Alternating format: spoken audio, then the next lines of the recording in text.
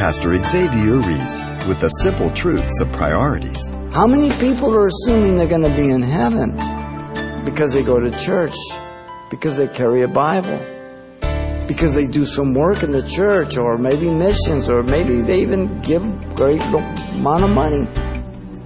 And in that day, Jesus says, I never knew you. Depart from me. It breaks the heart of God.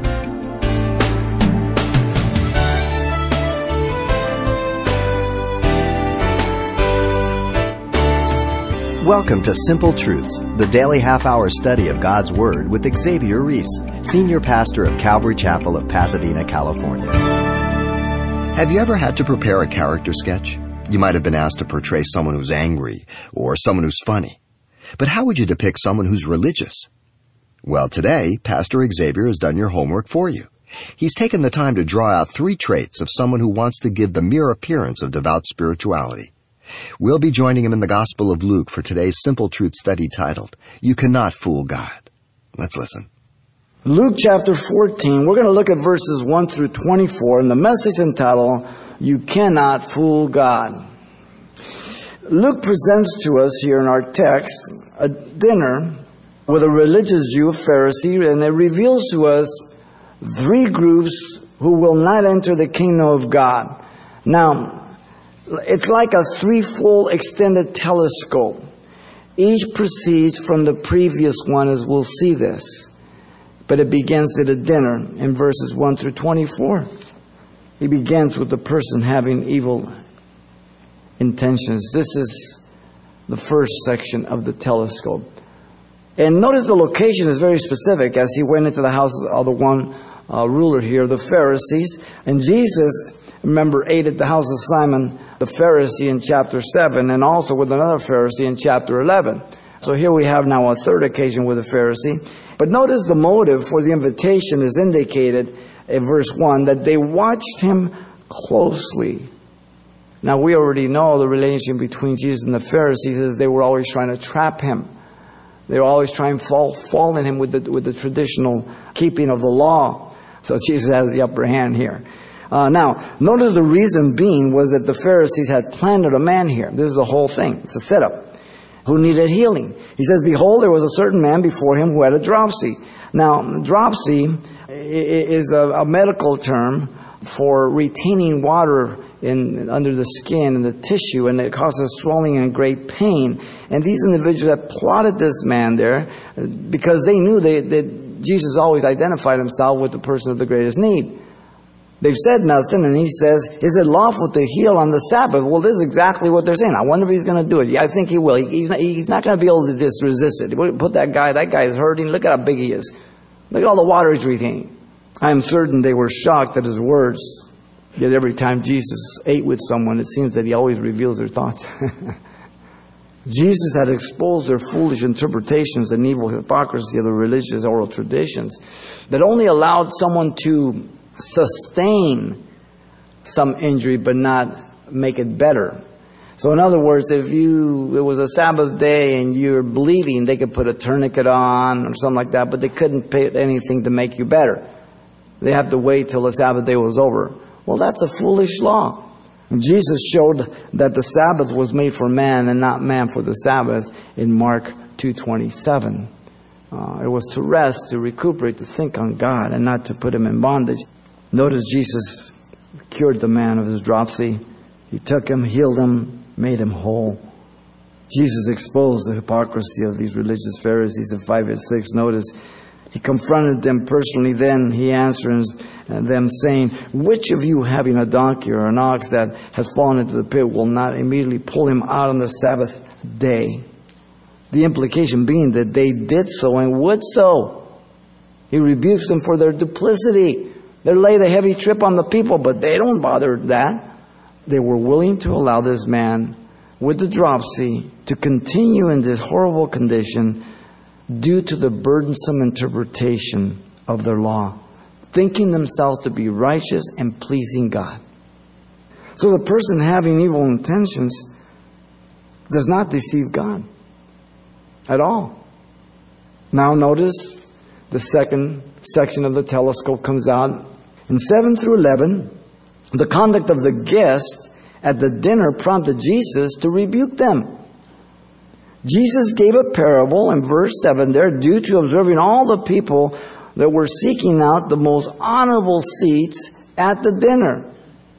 So he told a parable of those who were invited when he noted how they chose the best places.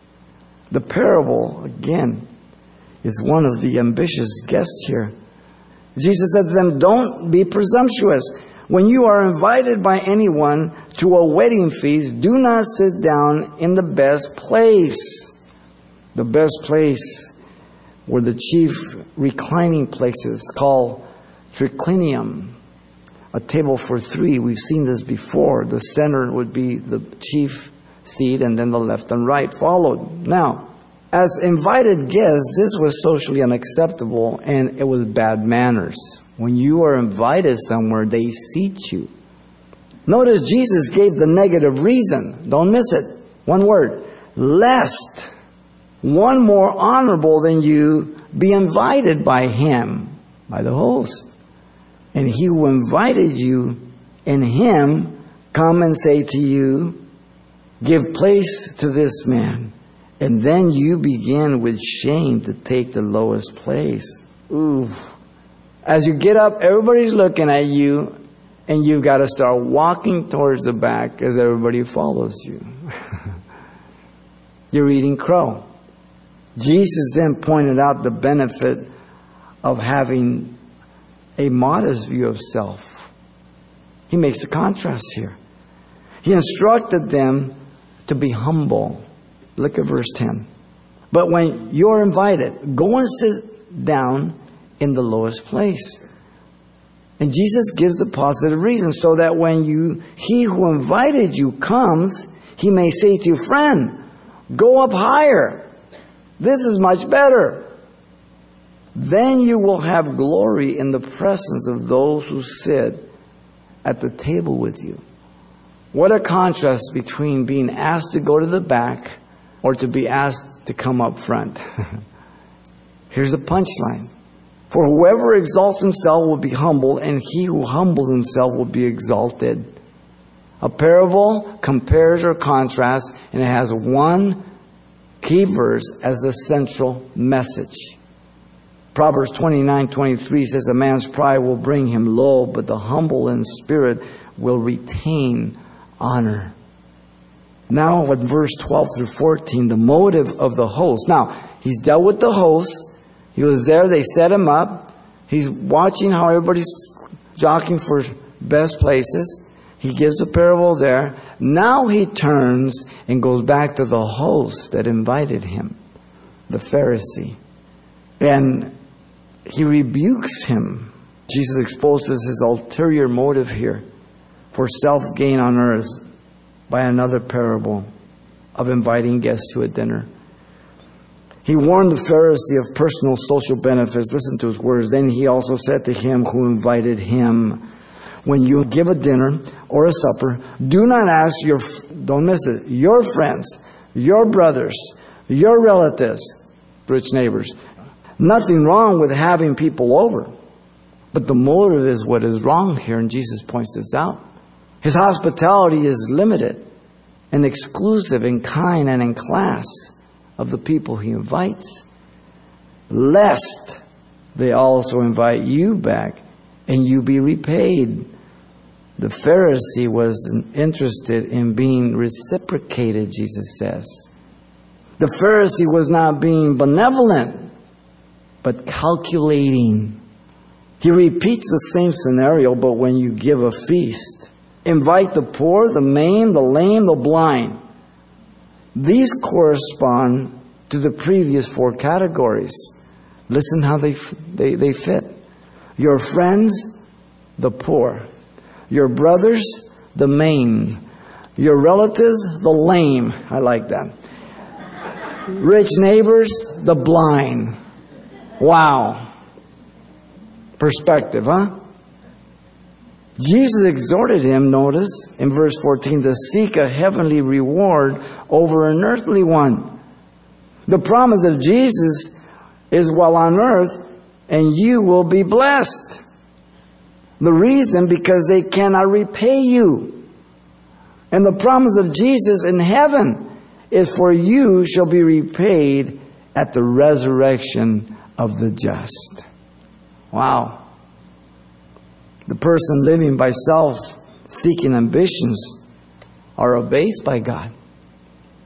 Notice the third section of the telescope comes out from this one.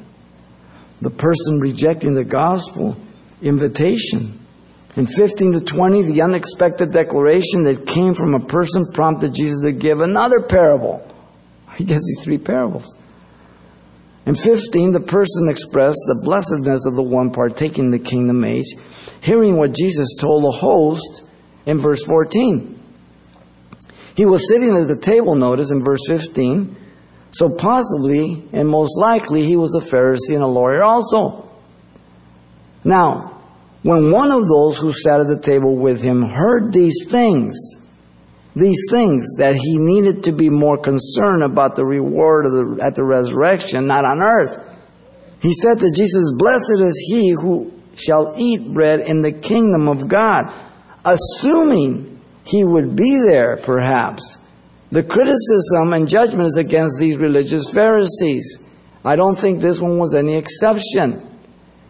Now, people make different observations. They say these are just religious platitudes, and other people say, well, I think he's the only one that got the message. But the parable is against these Pharisees. Now, the Jews were waiting for the kingdom age. They were waiting for the Messiah. But they were refusing to enter in through the only door, the only gate, Jesus Christ. Yet they were assuming they were going to be there. Blessed is the man. How many people are assuming they're going to be in heaven? Because they go to church, because they carry a Bible, because they do some work in the church, or maybe missions, or maybe they even give a great amount of money. And then that day Jesus says, "I never knew you. Depart from me." Wow. The Lord Jesus then presented the way to enter the kingdom of God through the gospel invitation by a parable of the Great Supper. But it would be rejected. He tells them right up front, 16 through 20. So, he's addressed the guests as they're jockeying for seats and everything. He's addressed the host. Now he speaks to the one who gave this proclamation. Then he said to him, "A certain man gave a great supper and invited many." The certain man is God the Father. The prophets had been sent in the first call. Notice he says, "and sent his servants at supper time to say to those who were invited." All day long, God sent his prophets to prepare Israel. All along. The promise, the invitation. They were looking. They were supposed to be looking. And then he says, "Come, for all things are now ready." This is the second call. John the Baptist broke the 400 years of silence. Repent, for the kingdom of God is at hand. I am not the Messiah, but there's one among you whose shoelaces I'm not worthy to loosen. He shall baptize you with the Holy Spirit and fire. I'm the voice crying in the wilderness. Prepare you the way of the Lord. The Roman roads were prepared. One language that unified the whole world known of that day. The Roman Empire. Greek. Galatians 4:4 says, "When the fullness of time had come, God sent forth the Son made of a woman under the law." Right on time. Roads to travel. One language to be understood by everybody. The gospel could travel. Messiah right on time. Now notice the various excuses come, but they were a great insult to God. This was the consistent response of the Jews. They had received the invitations and were expected to come, but they had a lot of lame excuses, as many people do. Up front he says, "But they all, with one accord, began to make excuses." The first said to him in verse 18, "I have bought a piece of ground, and I must go and see it. I ask you to have me excused." What man buys property without looking at it first? He'd be an idiot or a liar. Maybe he's both. This is financial gain, even though it's a lie. You see where his heart is. And there are a lot of people that rejected the kingdom and the gospel because of financial gain. It's what they live for. They don't want to be interrupted in life. They don't want to get involved with the things of God, let alone give money. Oh, you kidding? Another said, 19, I have bought 5 yoke of oxen, and I'm going to test them. I ask you to have me excused. Once again, what man buys oxen without trying them? He's buying them to make a living, to work his farm. Once again, he's lying or he's a fool. But there are people like that all they do is work, work, work. And that's why they don't come to church. And that's why they don't accept the gospel. That's why they're never around. Well, all the money in the world is not going to help you when it comes to eternity. And all the money that you give to your family, if you're not in the work of God, means absolutely nothing to God. Absolutely nothing. We are to live by priorities now, ladies and gentlemen. When I got born again, I got rid of a whole bunch of stuff, so I had a lot of time. It's just real simple. God knows when He saves you, you're going to have ample time to be part of the church and to do the things of God, because now you're not doing the things of the world. It's real simple. And still another said, I have married a wife, and therefore I cannot come. What man passes up a free meal when you're first married? Again, you get the parable. None of them had a legitimate excuse. They didn't want anything to do with God. They wanted to give an appearance, they did. They didn't want nothing to do with the Messiah. But they wanted, and they said they're going to be in the kingdom. But all these excuses are lame. Notice the rejection of the gospel by the Jews would keep them from entering the kingdom of God then, according to the parable. He's going to bring the hammer down on them, 21 through 24. The master, hearing of their insulting excuses, commanded his servant. The master heard the news, so that servant came and reported these things to his master. And the master became enraged, the master of the house being angry. The master commanded his servant, saying to him, go out quickly into the streets, the lanes, and the cities, and bring in here the poor, the maimed, the lame, and the blind. So now the 4 groups are interpreted for us. They are the humble Jews, those that will be open, and with extension, I'm sure, the Gentile. But not these religious leaders who thought they were elite and they had a sure in. In 22, the servant said, there's still ample room. Master, it is done as you commanded, and still there's room. Then the master said to the servant, go out into the highways, the hedges, and compel them to come in, that my house may be full. Those that the Pharisees looked down on in the alleyways and the streets and the regular people. Compel them. This word compel in this context does not mean force them, but rather to persuade and convince them by sharing of God's love, the gospel. God doesn't force any of us to go to heaven. He compels us by His love. When we realize the love of God, that He gave His only Son, and we realize how much He loves us, that's why rejecting the gospel was one of the greatest sins. It's a rejection against love. Absolute pure love. Augustine used this verse in the Catholic Church to force and compel and coerce people to come into the Catholic Church. You had no choice. And he used this to justify it. God doesn't force you to go to heaven. You have all the right to go to hell, but you don't have to. He tries to compel you by His love that you might receive the invitation willingly, openly. Here comes the key verse, the punchline of the parable to communicate the truth of the parable in 24. The authority is that of Jesus to the Jews. Don't miss it. For I say to you. The words are true and binding in judgment of the Jew and anyone thereafter. That none of those men who were invited shall taste my supper. Whoa. 9 times the word invite appears. None is excluded. It's under grace. The person that's lost is lost by rejecting the gospel. Not because God predestined you, as Calvinists tell you, to damnation, but because you have chosen the place of damnation for all eternity. I didn't do that. You did by rejecting heaven. You do that by rejecting the gospel. You do that by insulting the love of God, the Spirit of grace. Their sin was that of unbelief, refusing to believe the gospel of salvation. There will be no legitimate excuse on Judgment Day for not having accepted the gospel and repented from sin by any person. The invitation has been sent out, by the way, John 3:16, for God so loved the world that He gave His only begotten Son, that whoever believes in Him should not perish, but have everlasting life. God is not willing that any should perish, but that all should come to repentance, 2 Peter 3:9. Yet God knows that not all will come because they reject the gospel.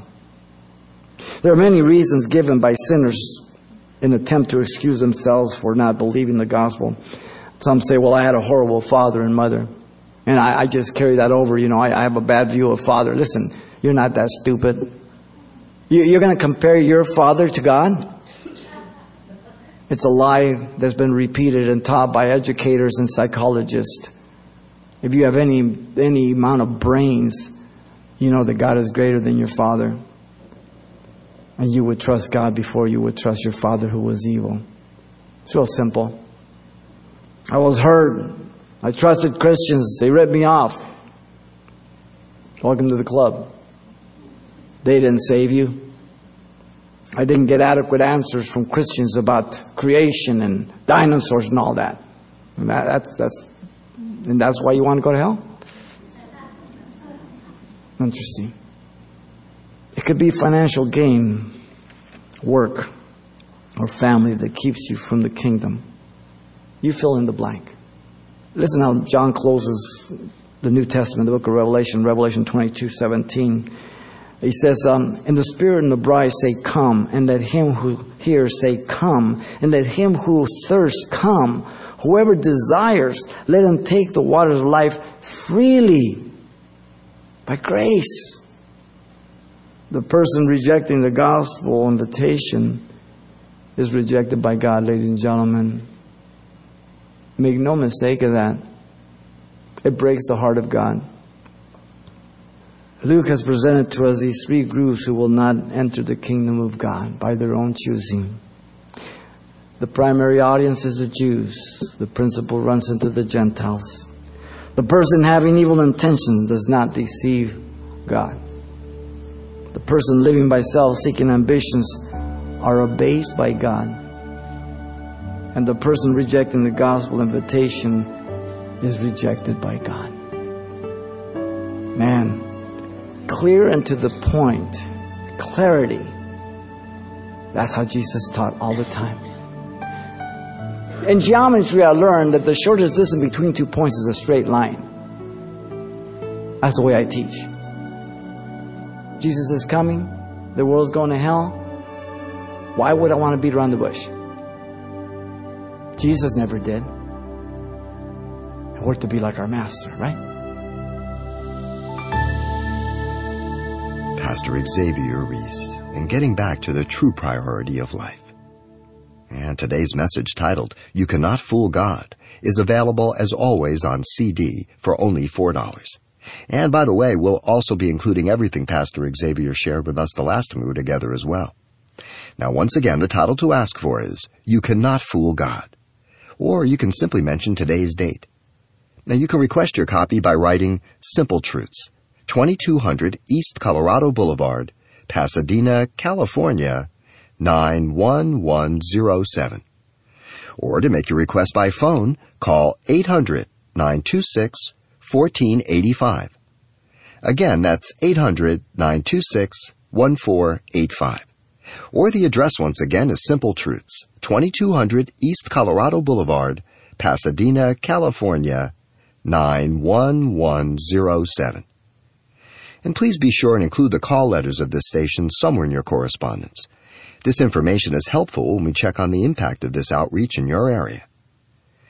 And then tell a friend and join us next time for more Simple Truths with Pastor Xavier Reese from our continuing study series of the Gospel of Luke. See you then.